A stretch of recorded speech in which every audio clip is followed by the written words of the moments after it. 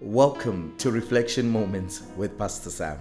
It's another day of reflection, and today I was just meditating on one of my favorite apostles in the Bible, Apostle Paul. And he writes in 2 Timothy chapter 4 verse 7, and he says, I have fought a good fight of faith. I have finished the course and I have kept the faith. You see, the issue of obtaining and entering the inheritance in the Christian life is not so much how well you started, but it is whether you do what God did before He rested on the Sabbath. He finished the job.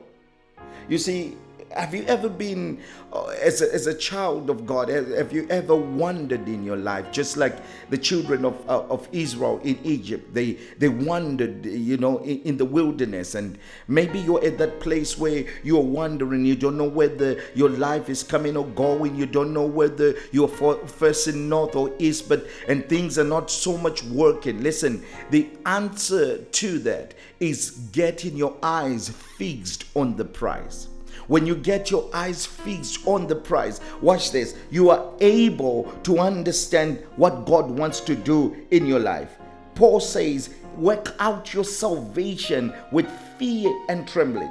And so what he is saying is not saying work out your way to heaven. No. But Paul is saying, listen, now that God has served you, get up to work, and so let your salvation produce something. Let your salvation produce results. You've got to work out your salvation with fear and trembling. Don't take your salvation lightly. Grow in respect to your faith. What am I saying to you today? I want to encourage you. Fix your eyes on the prize. When your eyes are fixed on Him, you are able to finish. Let's pray together.